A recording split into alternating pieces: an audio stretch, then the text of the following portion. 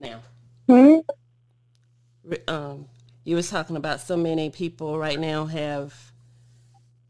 Anxiety and depression and the doctors want to just especially with the black community, they just want to push medication on us. And if you really research what the medication does to us and how it just kind of, desensitizes. We're supposed to go through stuff. We're supposed to have a community.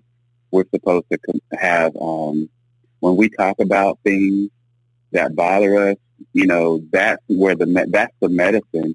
It's not in a pill and then figuring out how to move forward. And I think that's what, since I've been working at this school and then, just learning from, Dr. Caroline Leaf, like my heart goes out to people because if they don't know, then they're just stuck. So we have to, when you said the voice of many, that we have to speak out and we have to let people know that there is a way that we don't have to be depressed. We don't have to be anxious. We can deal with our issues, our traumas, and we can move forward and function at a high level. So that's really what I'm trying to do at school with our kids because they've been traumatized, they've been beaten, molested, no food, sleeping, don't know where their meal's going to come from. That's trauma, you know? Mm-hmm. And Mm-hmm. so I Right. really, yeah, so I just And want to I help as also, many people as I can. And that no, I was, get it. yeah, and that was the whole purpose behind us making this podcast was to be able to give people a tool, a platform to where they can speak. And there's so much that we can learn from each other. Mm-hmm. And people, I mean, right now we're all closed in with no outlet. Mm-hmm.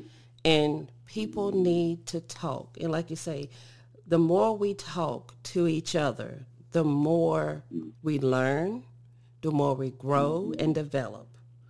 And Mm-hmm. instead of the divorce rate increasing, I mean, and it's increasing because we have never had that time to where we had to talk. Everyone is so busy Mm-hmm. going their way, doing their own thing, that when we're put into an environment, a situation where you're in this box, Mm-hmm. we take it as a way of fighting to get out of the box instead of working in the box.